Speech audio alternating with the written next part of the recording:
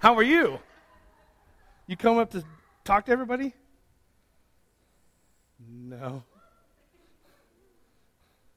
Bye.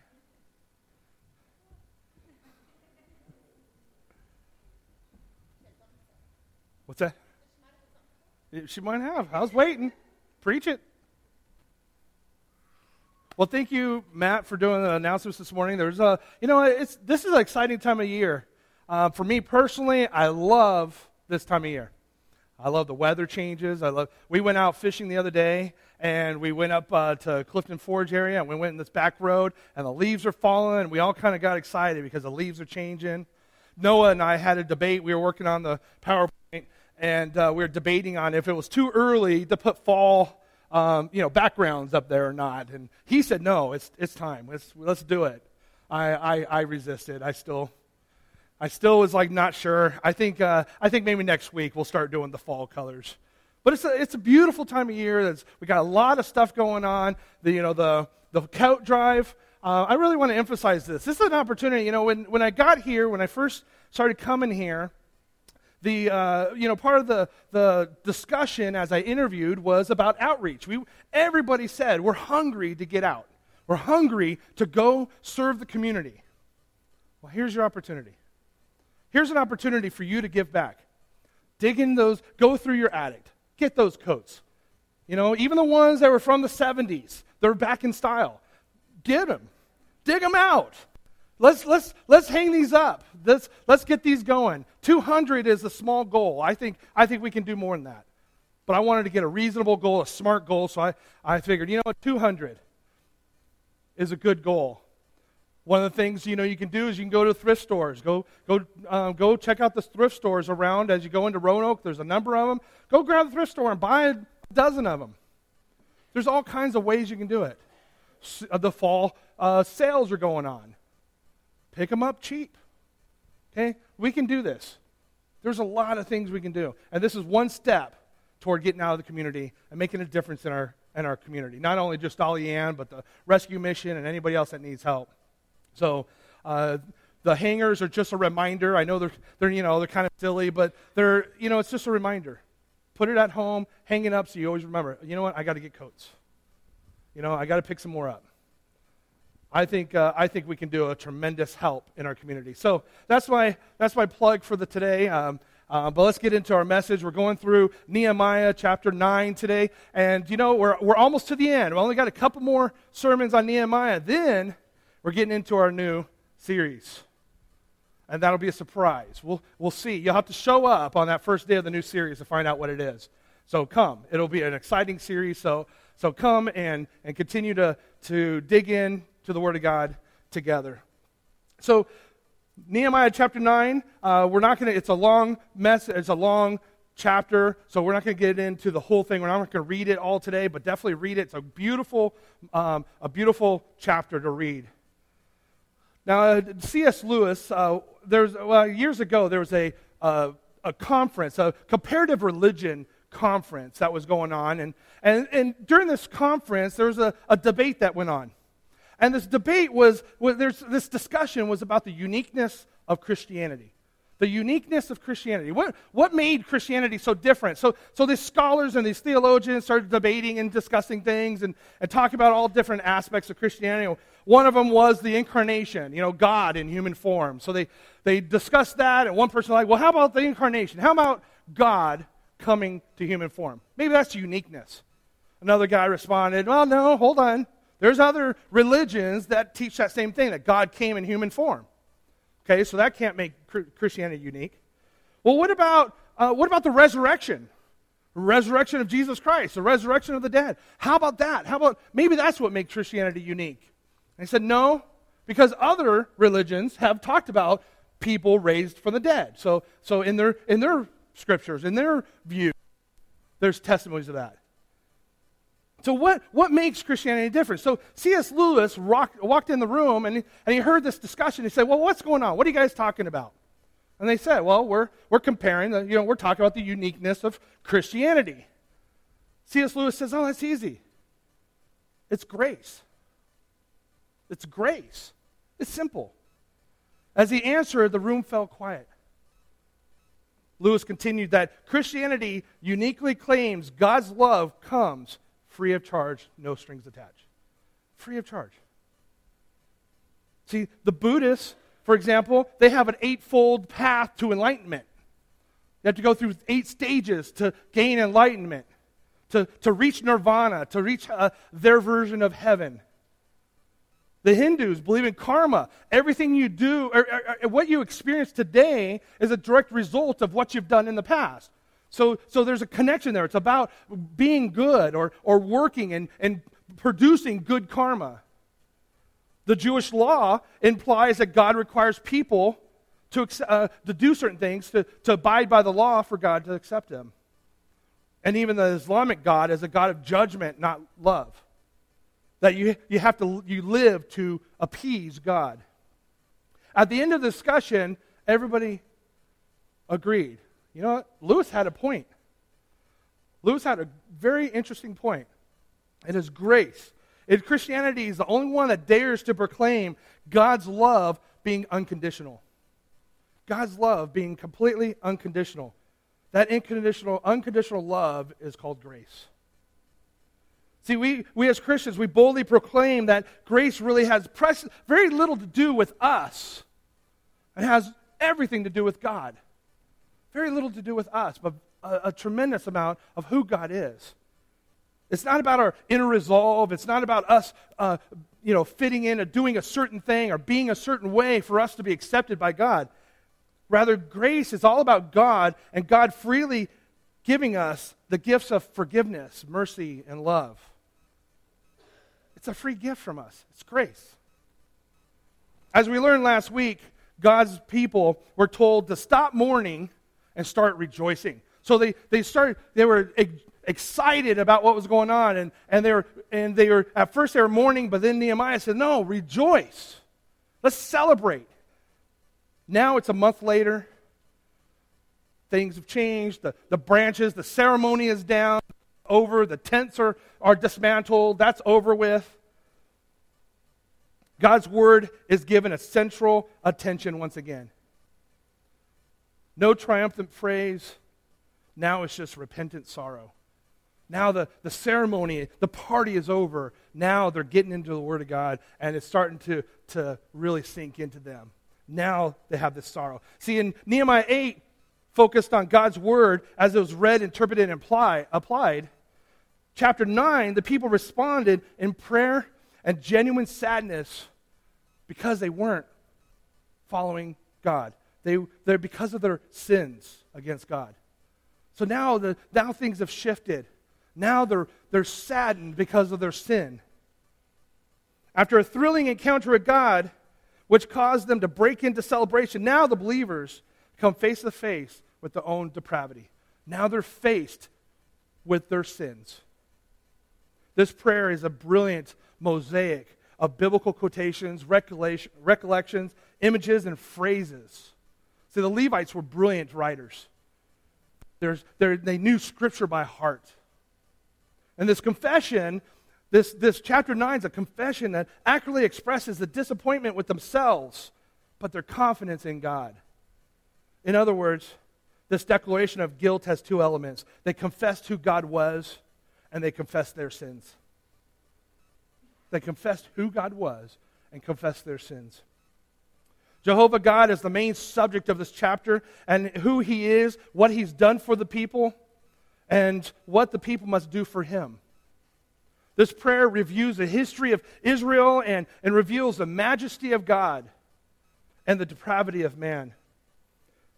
See, Israel responded to God's kindness, His great kindness. We see that in verse 17, His great mercy in verse 31, His great goodness in verse 35, with great provocations that resulted in great distress. It's interesting that Israel's throughout the Old Testament, there's three major, what they call national prayers of Israel. And it's interesting to see that it's actually, the three of them are Ezra 9, Daniel 9, and this one, Nehemiah 9. Those are considered the three national prayers of Israel. Behind these prayers is the promise of 2 Chronicles 7:14. You might remember that verse. Remember when I preached, I came here and I preached about revival. This is the verse I used. This is what I preached on. And if my people who are called by my name humble themselves, pray, and seek my face, and turn from their evil ways, then I will hear from heaven, forgive their sins, and heal their lands. So behind those national prayers is that promise that God has for them. The church can learn a lot from the experience of Israel. We can learn a lot from their history and their life and their experiences, if we were willing to humble ourselves and receive the truth. Today, we're going to, as we examine this prayer, we're going to notice three things about God. One, we're going to look at the greatness of God. We're going to look at the goodness of God. And we're going to look at the grace of God. The greatness of God, the goodness of God, and the grace of God. So let's start with the first one. Let's look at the greatness of God. See, the Feast of Tabernacles has ended. The people are lingered, and they want to hear more of the Word of God. They want to hear the preaching and the teaching. The feasting has turned to fasting as the Word of God brought conviction to the people, and the people started confessing their sin. See, in most churches today, if we were to do a 6-hour service, 3 hours of preaching, I can do it if you want me to. No? Okay. I can do it if you want, but 3 hours of preaching, 3 hours of prayer. If the churches out there start doing a 6-hour service, there'd be resignations handed out.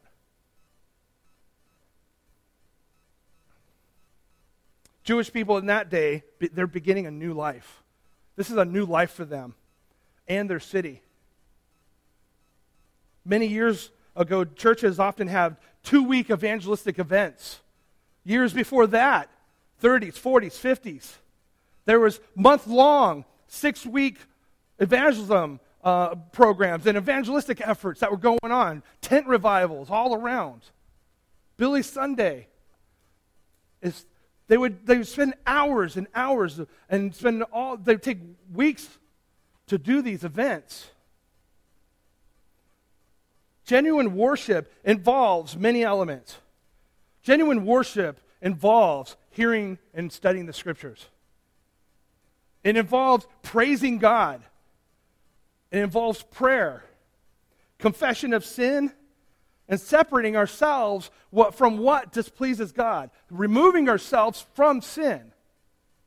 See, sin is what displeases God. So if we remove ourselves from that sin, that's an act of worship. And each of these elements that I just listed are recorded in this paragraph. See, God's greatness is seen in the fact that He receives our worship. The fact that He receives our worship itself is amazing. It's one of the key things that make God so great. Worship involves the Word of God. And from the Word of God reveals the God who is in the Word. As we study the Word of God, we see His promises. We see His character. We see His personality. We see His love. A.W. Tozer wrote a great book. Highly recommend this book, The Knowledge of the Holy. It's written in the 50s. The essence of idolatry is the entertainment of thoughts about God that are unworthy of Him. The essence of idolatry is the entertainment of thoughts about God that is unworthy of Him. The better we know the Scriptures and respond to them, the better we know God and become more like Him. Israel was chosen by God to receive His law and to know His will. Any worship service that ignores the Scriptures is not going to receive a blessing from God. In the Scriptures, God speaks to us, and in prayer and praise, we speak to Him. When we do our worship time, when Jan sings and the choir sings, and we're praising God with song, that is our opportunity to lift up the name of God. That is our opportunity to shout because of how great He is and His love for us. That is our opportunity to communicate to God how wonderful and awesome You are. Philippians 2, chapter 2, verse 9 through 11, tells us that God's name is to be exalted above all names, so above every name, and we should honor it as we praise him. The people separated themselves from the world as they drew near to God. As they drew closer to God, they pushed away the pagan lifestyles. The nation of Israel was chosen by God to be a special people. We see that in Leviticus chapter 20. It says, "You are holy to me because I, the Lord, am holy, and I have set you apart from the nations to be my own." See, he took Israel and he made it his own for a reason. The Apostle Peter applies these words to Christian life also in 1 Peter chapter 1 and also in chapter 2. See, the people took time to confess their sins and seek the Lord's forgiveness. See, the annual Day of Atonement has passed. They knew they needed renewal from the Lord. And they were seeking their sins. They were seeking what they were being convicted. They were thinking about what they've done. Now, I want to take a side note. Don't let self-examination go to the point where you ignore the Lord. We can sit there and concentrate so much on the things, our sins, that we actually ignore the Lord. Rather, we must be honest with our dealings with him. We need to be honest in our prayers. We need to be honest about our sins. We need to be honest with God about our sins and repent of them. Whenever you see sin or failure in your life, immediately look by faith to Christ. The more you look at yourself, the more discouraged you'll become. Focus on his perfection, not our own imperfections. Focus on the grace of God. God's greatness is also seen in the fact that he is God alone, and we see this in verse 6. The nation of Israel was surrounded by idolatry and a degrading lifestyle that was associated with pagan worship. One of Israel's ministries, the reason why God chose them, and part of that was to be a light to the world, to be a light to the other nations, to be a light to everyone, to be able to be there to communicate God's love, to be an example.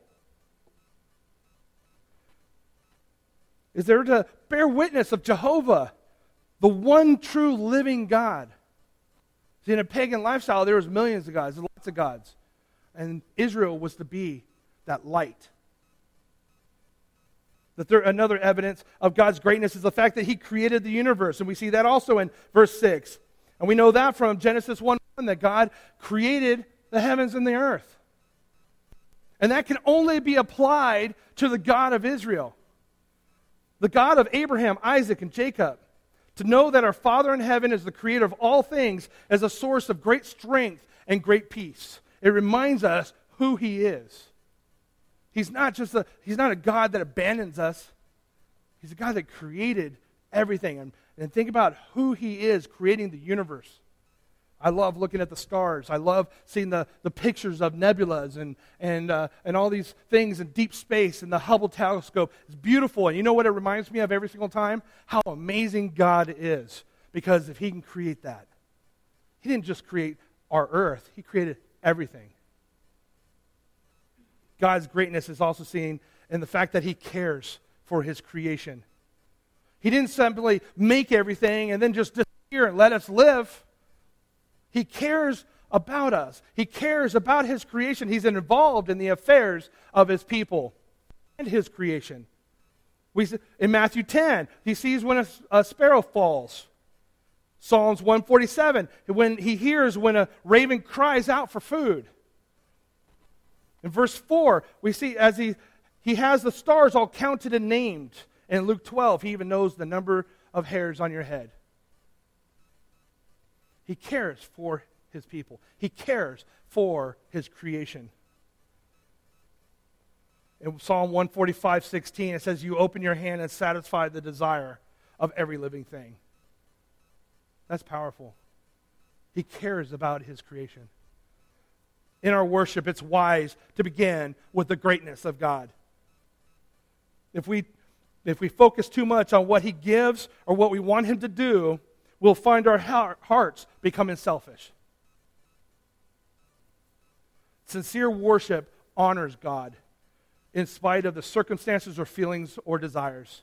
So when we come to church and we want to worship, or when we're out there in the community, or we're sitting at home opening our Bibles, it's got to come from the heart. It's got to be honest, sincere worship, about who he is. The second thing we learned and we talked about is the goodness of God. We're going to look at the goodness of God. This prayer rehearses the history of Israel and revealing God's goodness to his people despite their repeated failures. The word give in this chapter, if you look at the King James, the word give happens over 16 times in different forms. Give is a key to this chapter. From our God is indeed a giving God who delights in meeting the needs of our people. He's a giving God. God gave Israel land. He gave them law. He gave them the ministry of the Spirit. He gave them food and water. He gave them victory against their enemies. What more could they want? He's a giving God. Centuries before, Moses warned the people not to forget God, whether in his gracious hand or his loving hand of discipline. Don't forget God. And he warned them. Unfortunately, the nation didn't thank God in the times of blessing. And they were quick to turn to God when things started getting tough. But let's not judge them too quickly or too harshly, because you know what? People do that today, don't they? How many times when things are going fine, we forget about God. We stop praying, we stop reading our Bibles, we stop coming to church because things are great. But then something happens. I've met people that had little interest in God, but then all of a sudden their family member gets sick. Their child gets sick. Their loved one gets sick. Or they go through some financial hardships. Something happens. And what do? They don't understand why this is happening to them, and they cry out for God and beg help. Happens all the time. I counsel people all the time, and I hear the same thing. You could trace this tragic pattern in every stage of Israel's history. See, we see his goodness when we see God formed the nation. It was an act of pure grace that God came from heaven and reached out to Abram and revealed himself to him. See, Abram was an idolater in a pagan city, but God saw him and picked him, chose him. And that's an act of greatness. Abraham had an occasional lapse of faith over hundreds of years, but he trusted the Lord and walked in obedience to God's will. His obedience was evident at the altar when Isaac was to be sacrificed, and he showed his obedience to him. God's covenant was the basis for all that God did with and for Abraham and his descendants. It was God's purpose that all the world would be blessed through Israel. And he did this through sending his son, Jesus Christ.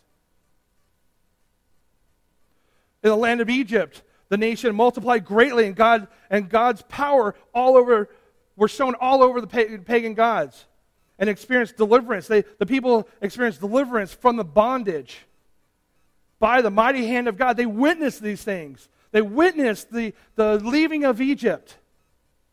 God led his people day and night, giving them food and water and everything they needed. He also gave them the holy law to abide by so they can live. Did you know if we lived by the Ten Commandments, if all of us lived by the Ten Commandments, life would be a lot easier? He gave them the law so that civil and personal religious life, they would know the will of God and how they are to live. The Sabbath was given as a special sign between God and the people of Israel. There's no evidence to show that it was given to any other pagan country or anything. It was Israel that the Sabbath was given. In Nehemiah, in chapter 9, 16 through 18, Nehemiah tells us how the nation responded to all that God has done for them. They refused to bow to his authority. They refused to listen to his word. They refused to obey his will. At Kadesh Barnea, they tried to appoint a new leader to take them back to Egypt. God freed them, and they're trying to get people to take them back. When Moses was on the mountain with God, the people made and worshipped idols, and Moses interceded for the people, and God pardoned them. That's how they repaid God, by disobedience. How could these people turn their backs on God after all he's done for them? We see God's goodness when God led the nation. We see that in verses 19 through 22. During the 40 years of Israel's discipline in the wilderness, the old generation has passed away and the new generation was born. But God never forsook his people.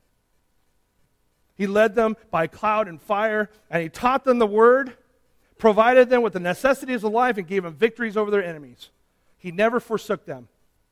God keeps his promises and fulfills his purpose. If we obey him, we share in that blessing. When we follow God and we obey him, we receive those blessings. But if we disobey him, we miss the blessing. But God's purposes will be glorified. God's purposes will happen. The church will grow. The video I played in the beginning, right when worship was just starting. 5 million churches. The church is strong.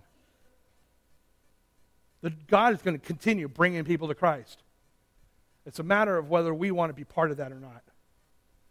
Do we want to obey him and be part of that? Or do we want to disobey him and miss out on the blessings? We see God's goodness when God disciplined the nation. God promised to multiply his people, and he kept his promise. He also promised to give them good land, and he kept that promise. Under the leadership of Joshua, the army of Israel invaded Canaan, conquered the land, and reaped its wealth. It was God who gave them victory and enabled them to possess the cities, houses, land, and wealth of the land of Canaan. The land was fertile. Israel became nourished and satisfied, and that led to their downfall. They ignored Moses' warnings.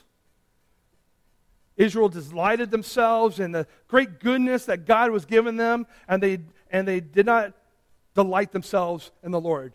They focused on the material things, the things that they were receiving in this beautiful land, and all the blessings, but they neglected the Lord.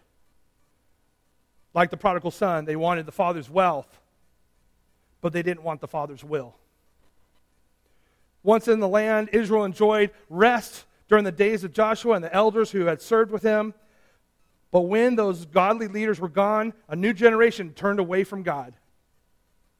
God disciplined them, so they cried out for help. And God raised up deliverers to rescue them. Then they would walk in God's ways for a time, lapse back into sin, and the cycle would start all over. Against the dark background of Israel's unfaithfulness shines the bright light of God's faithfulness. God is faithful, and he fulfills his promises. When Israel obeyed him, he was faithful to bless them. When they disobeyed him, he would discipline them. When they asked for mercy, he gave them forgiveness.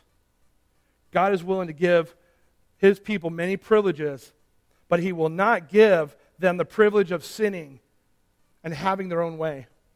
God's purposes are more important than our pleasures. He will accomplish his purposes even when he has to discipline us to do it. It is not easy being disciplined by God. He will put you through the ringer like a good father would, righting our wrongs.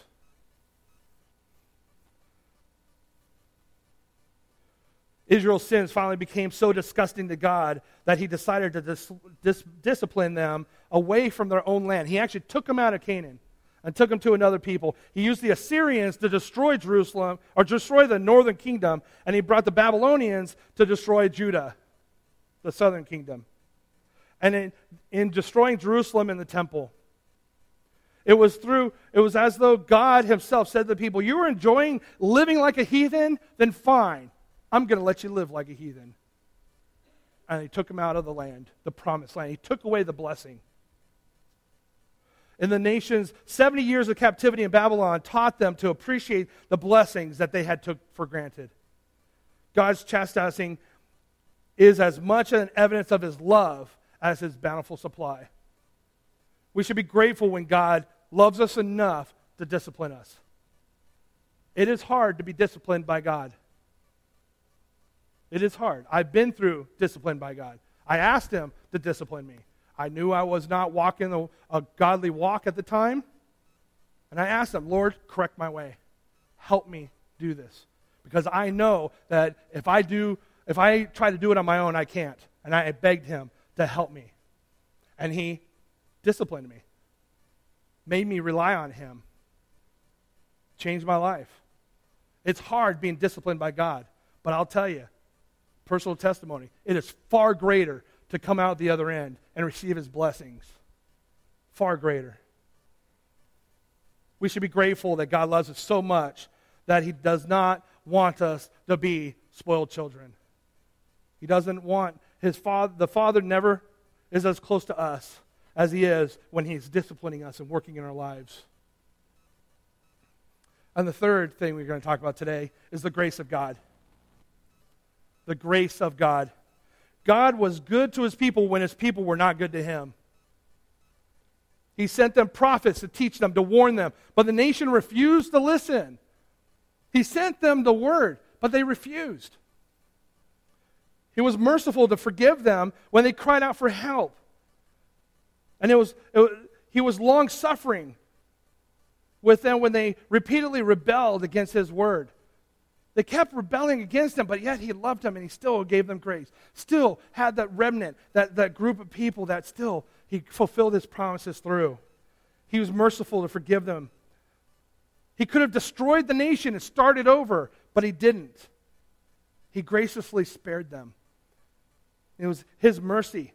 Even though they didn't deserve it, they rebelled against God, but he still forgave them and blessed them and was in their lives.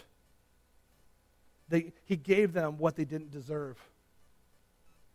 We're going to watch a quick video of a testimony of somebody that in society's standards, this lady, Cynthia, does not deserve grace.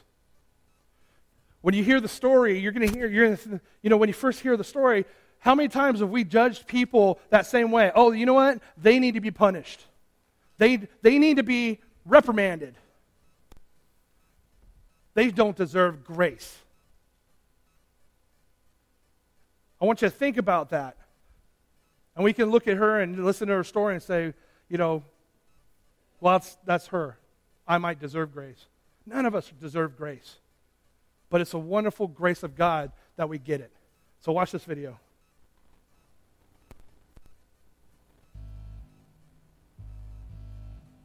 For 365 days a year, for 15 years, I used meth on a daily basis. It destroyed my life, and along with that, the drug addiction came crime. I sold the drugs so I could make money to do the drugs. In and out of jail, getting busted for selling the drugs. And my last arrest was for manufacturing and distributing controlled substance, which was meth.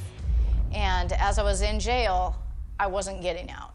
I was looking at some serious time in prison. I was in the jail cell, and this girl came into my cell, and she told me about a book that helped her.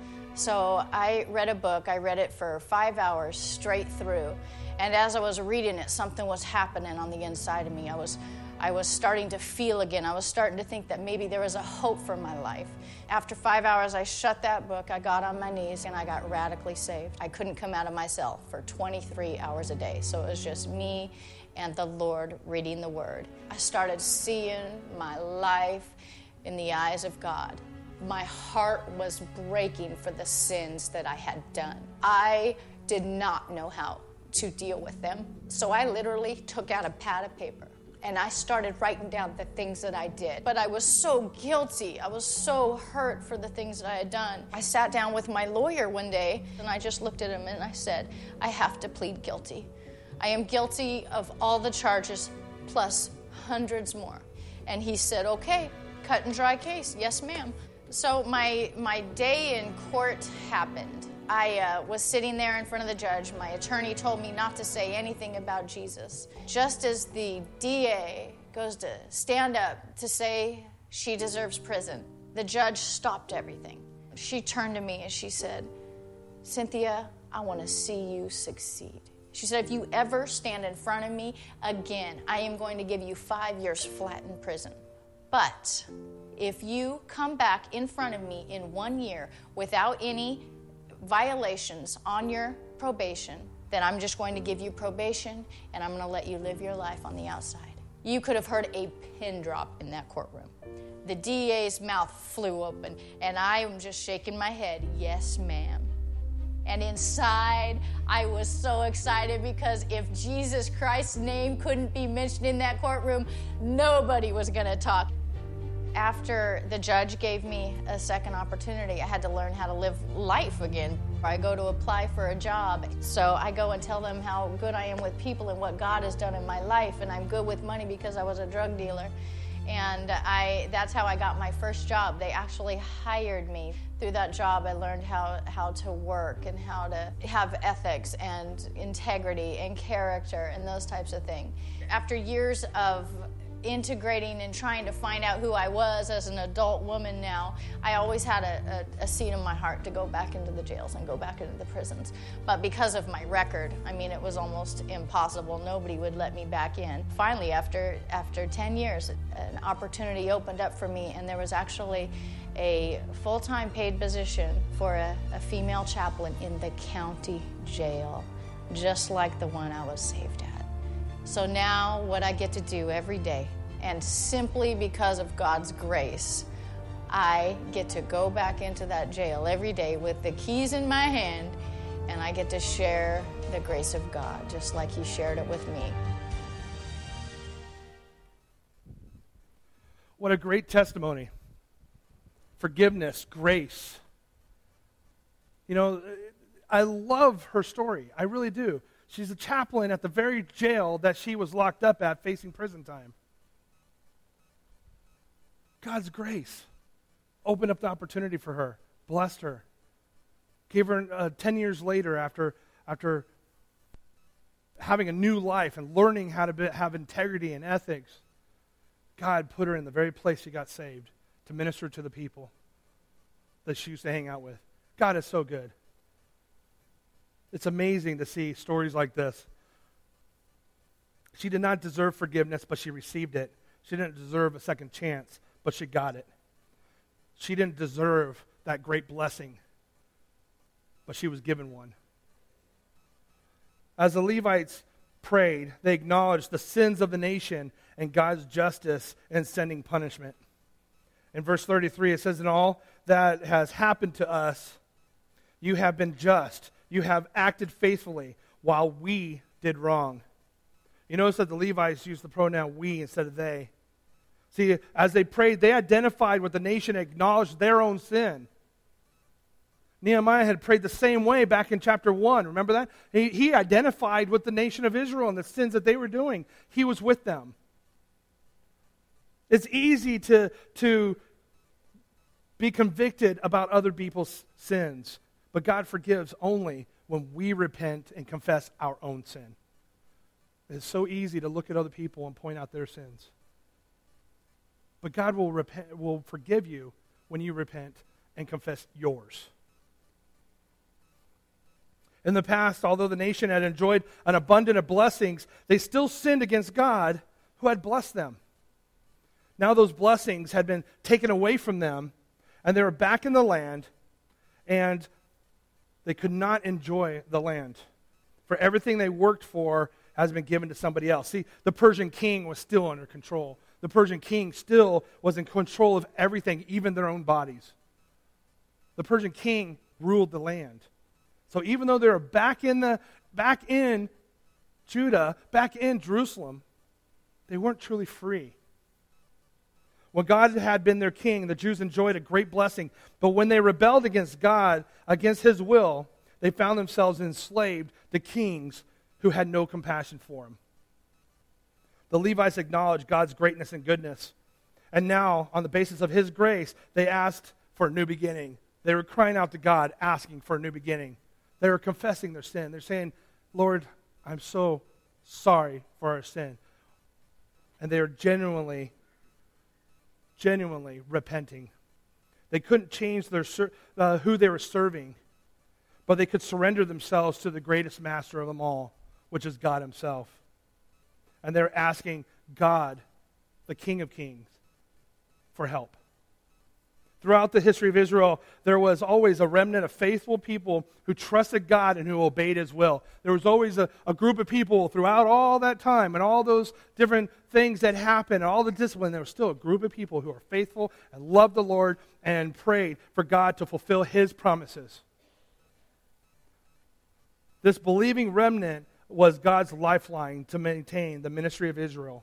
That remnant, that group of people that were still faithful, is how God continued to build the nation of Israel again. They kept that light of faith and hope burning in the land. Because of them, God was able to fulfill his promises and bring the Savior to the world. The Jews in Jerusalem in Nehemiah's day were a part of that remnant, and God heard their prayers. Our God is a glorious God. He's a great God. He's a good God. And he's a graceful God. He's powerful, faithful, and concerned with the needs of his people. He's a pardoning God. He forgives our sins when we're faithful and just. Or he is faithful and just. And when we get on our knees and we ask for forgiveness and those acts of humility. And he's long-suffering when we sin. And he disciplines us when we rebel. He's a generous God who gives far more than we ever deserve. He's a God who keeps his promises even when we're unfaithful. Surely this God deserves our loving obedience. Perhaps the time has come for us to have a new beginning. Maybe it's time for us to confess our sins and let him heal our lands. Let's pray. Father God, thank you so much for this example of the heart of the people of Israel, their love for you and their genuine humility before you, Lord. Thank you so much for that example, Lord. And I ask you, Lord, to help us with humility. It's a hard thing to put aside our feelings and our desires and humble ourselves before you. But Lord, it's a heart issue. And Father God, I ask you to help us, each and every one of us here, to be willing to come forward and humble ourselves before you. And help us confess our sins. Reveal to us our sins so we know what to confess, Lord. We ask the Holy Spirit to work in our lives and help us be obedient and faithful to you, not because we have to earn our way, but because of the love that we have for you, because of our love for how great you are and how good you are and how graceful you are. Father God, we ask you to continue to bring us into the Christ-like attitude and have a heart like Jesus. As we go out in our community and we share the gospel, give us a heart. Give us a heart to confess our sins. Give us a heart to be faithful and loyal to you. We love you, Lord. And we praise you. And we just want to serve you in all that we do. In Jesus' name, amen.